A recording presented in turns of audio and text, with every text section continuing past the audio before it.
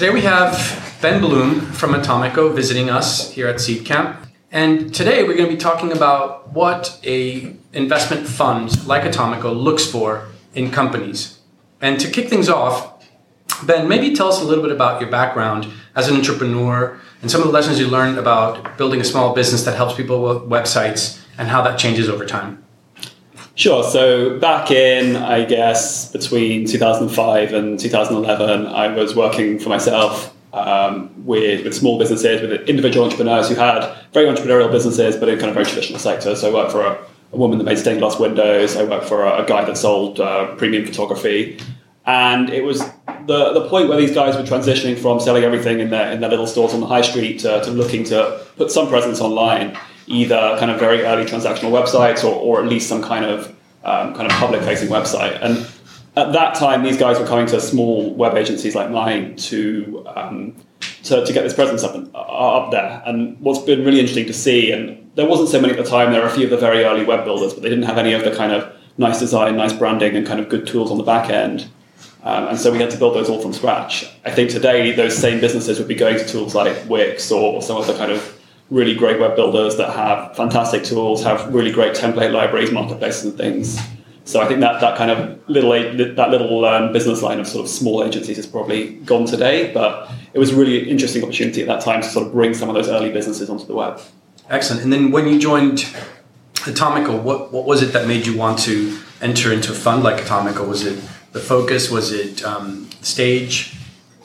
So I think that I always wanted to go into a fund that really believed in investing in kind of disruptive technology. I think that that's always been at Atomico's heart. So Atomico was set up by Nicholas Enstrom, who was the founder of Skype, and when he built Skype, he took kind of peer-to-peer communications, which was an existing but kind of underutilized technology, and really found a kind of core application that an internet telephony. And so what Nicholas and the people he's built around him always believed in was taking the kind of cutting edge and disruptive technologies and applying them to solve kind of real problems. And for me, that was a lot about what attracted me to Atomico and the fund and the kind of investments that they made.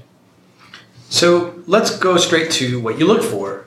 So now that you've been at Atomico for a while, walk us through the kinds of attributes that you look for in companies. Cool. So, I mean, we have a set of core beliefs at Atomico. We believe that, and these are kind of codified in our manifesto, there are kind of set of missions that we put out to the public in terms of what we believe, what we look for. And the first one is that what we say is now is the age of the entrepreneur. So it's a time when entrepreneurs and technology are really disrupting all sectors and all industries and solving very big problems. And so what we look for in companies, or what that translates to, is that we're looking for teams that have a real vision to solve and change something big. So it's people who take a big industry, healthcare, manufacturing, education, and see a way that they can take a piece of technology that they know well, or their team know well, and use that to make real change. That's kind of one of the first high-level points.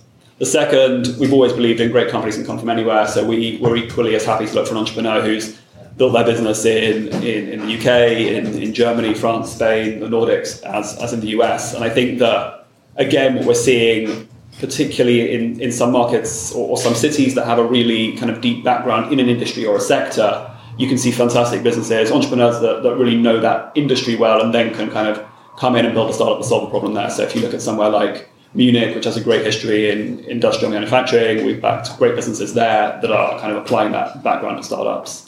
The third, and really comes to the stage we look for, the third statement, scaling companies is in our DNA. So the Atomico team has been really built around bringing in experienced operators and entrepreneurs who have built and scaled businesses themselves and now work with the companies we invest in to help with that growth. And that can be in a number of different areas: talent, hiring, branding, marketing, kind of metrics-based growth. And so what we look for from that perspective is companies that usually have a product in the market. They have a kind of a business model that's starting to work and some early signs of traction, and where we in that team can help them to grow and scale. And so what that translates to in venture speak and kind of the last statement, ready to scale at Series A and beyond, is we're generally investing at Series A or Series B, companies that are kind of looking to raise rounds of between $5 and $25 million and really could use both capital and that scaling support. Mm. If you hear how some founders talk in lunches or dinners or at pubs, one of the key concerns that comes up is whether European VC takes enough risk, whether European VCs or VCs in general are actually risk averse. What would you say to that? I think that the kind of historic risk appetite of European VC has been more risk averse than potentially the Valley, and I think there's a number of reasons for that. I think one is that with more capital, bigger funds, more bets in the US, you can be a little bit more risk averse in corners of your portfolio. I think what's great and what we're lucky to be able to do at Atomico with the size of the fund we have is we are able to make some quote unquote safer bets, but we're also able to have a part of that fund dedicated to kind of much more visionary and risky bets. And so venture is about, I kind of believe venture is about taking risk, but it's about taking calculated and well-assessed risk and finding parts of an opportunity that you can de-risk, whether that's de-risking technology and kind of taking a bet on the ability of a team to commercialize that, or it's de-risking on team because you know that you've got a kind of set of very experienced repeat entrepreneurs and taking more of a risk on their new opportunity or their new idea. So you mentioned that you guys focus on rounds of a minimum of 5 million, Series A. How do you reconcile that as a stage and a quantum with what level of metrics are required, and balancing that with sometimes founders working on something that will not be generating metrics or revenue for a while, especially if it's in the space of like something like a hardware product? Yeah, I think the last comment is the key one there. I think it's very different from business model to business model, from company to company. And so we have like most VC funds, I think we have a set of guideline metrics we look for in different areas. So if you're an enterprise SaaS business, we have a set of metrics and benchmarks that we compare on that. If you're a consumer-facing marketplace, we've invested in a number of those businesses, and so we can compare against what we've seen in our portfolio. And gaming the same. We kind of know what we're looking for. We have a good idea, and we can compare on metrics. But I don't think any business should be assessed solely on metrics, because there are so many other dynamics, and particularly, as you say, in businesses where they're not generating metrics, there's other things you look for. So maybe touching on a few of those in different situations, or for instance, we do invest in kind of hardware and deeply technical businesses, and there maybe some of the different things we look for where the product isn't in the market yet, or where the kind of commercialization is very early. We would look for the kind of proven technical experience of the founders. So we're looking for founders who have delivered technology solutions in the same area before, maybe in a different company or in a previous employer, or founders who were kind of involved academically in that space before they started their business. We're looking for validated commercial models, not necessarily them selling or validating opportunity, but going to market in a way that is proven to work, or kind of where it's kind of proven that people will pay for the product or solution they're providing.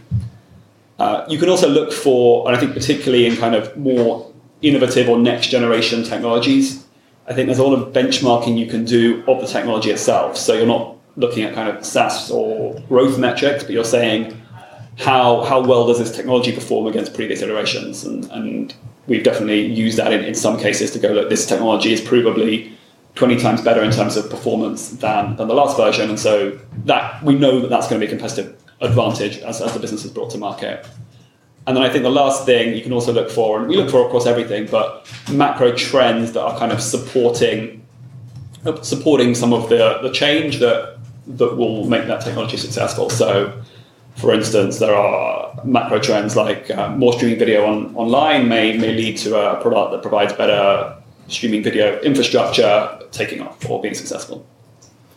So if we go back to, you mentioned two things where you had metrics, consumer marketplaces and SaaS metrics. Mm-hmm. For some of these other points that you made, like founders that have delivered value, in many cases, if a founder hasn't, then they're kind of, it's a binary thing. They have or they haven't. Yep. But if they haven't and they're given a goal, the way that, like an Olympic runner might give a goal, what kind of goals would you place, or what kind of parallels of consumer marketplace metrics or SaaS metrics would you put as something for people to shoot for, to really know that they're at that stage where they can approach you guys?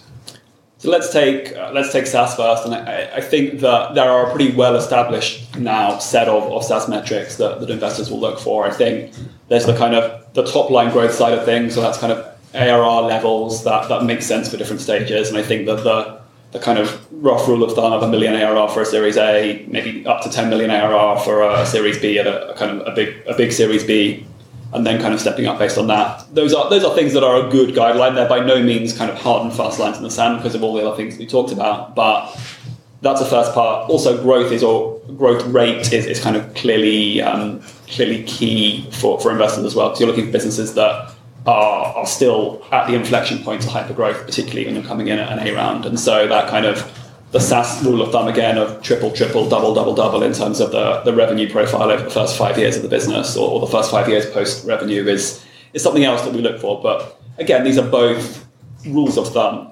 I think that then the kind of more nuanced things that you look for also in a SaaS business would be around sales efficiency and the kind of and then customer lifetime retention and churn. And so with all these things, it's been great to see a lot of companies publish these things publicly, and we have obviously a kind of data set from the companies we've invested in. And so when we speak to, and particularly after we've invested with founders, we have a process that we go through where we identify the key levers of growth in the business with the founder. We say to them, look, what do you think are going to be the key things that will drive you to your next round?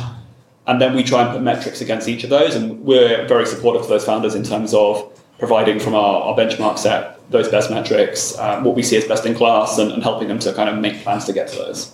Excellent. So now we're going to open it up for public questions.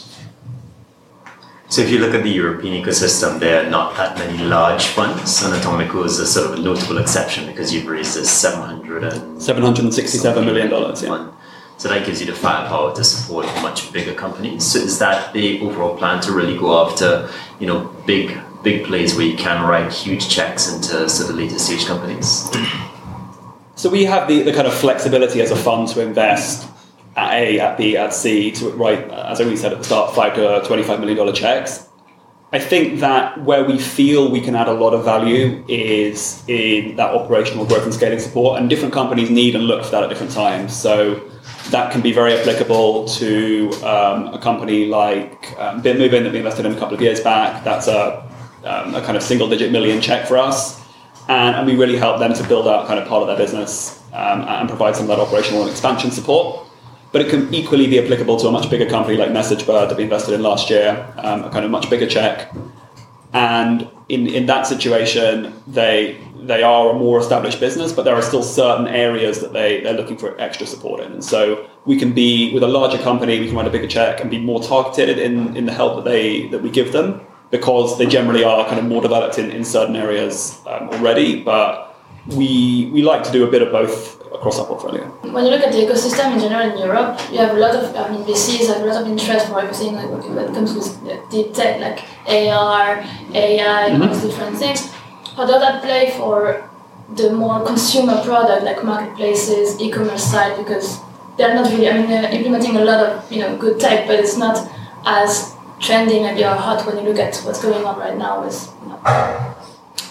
Sure. So I think part of the reason that investors are excited and attracted to the deeply technical solutions is because they have a degree, if they're done well, they have a degree of defensibility. They have a degree of competitive advantage. If you have a differentiated and leading technology, you have a stake in the sand of why you're going to be able to succeed commercially because you have a better solution. I think with e-commerce, with marketplaces, you have to be able to have an equally strong statement about why you're going to be differentiated and succeed. And I think that we as a fund have backed a number of really great marketplace businesses in the last couple of years where it's experienced entrepreneurs, it's kind of people who we feel are exceptional operators and who are building marketplaces in either less competitive or more recently competitive spaces. I think with something like pure play e-commerce, which is definitely kind of out of favor with venture funds at the moment, I think where you are seeing funds still investing is in direct-to-consumer brands. So I think companies not in our portfolio, but like Spoke, have done exceptionally well in the UK recently.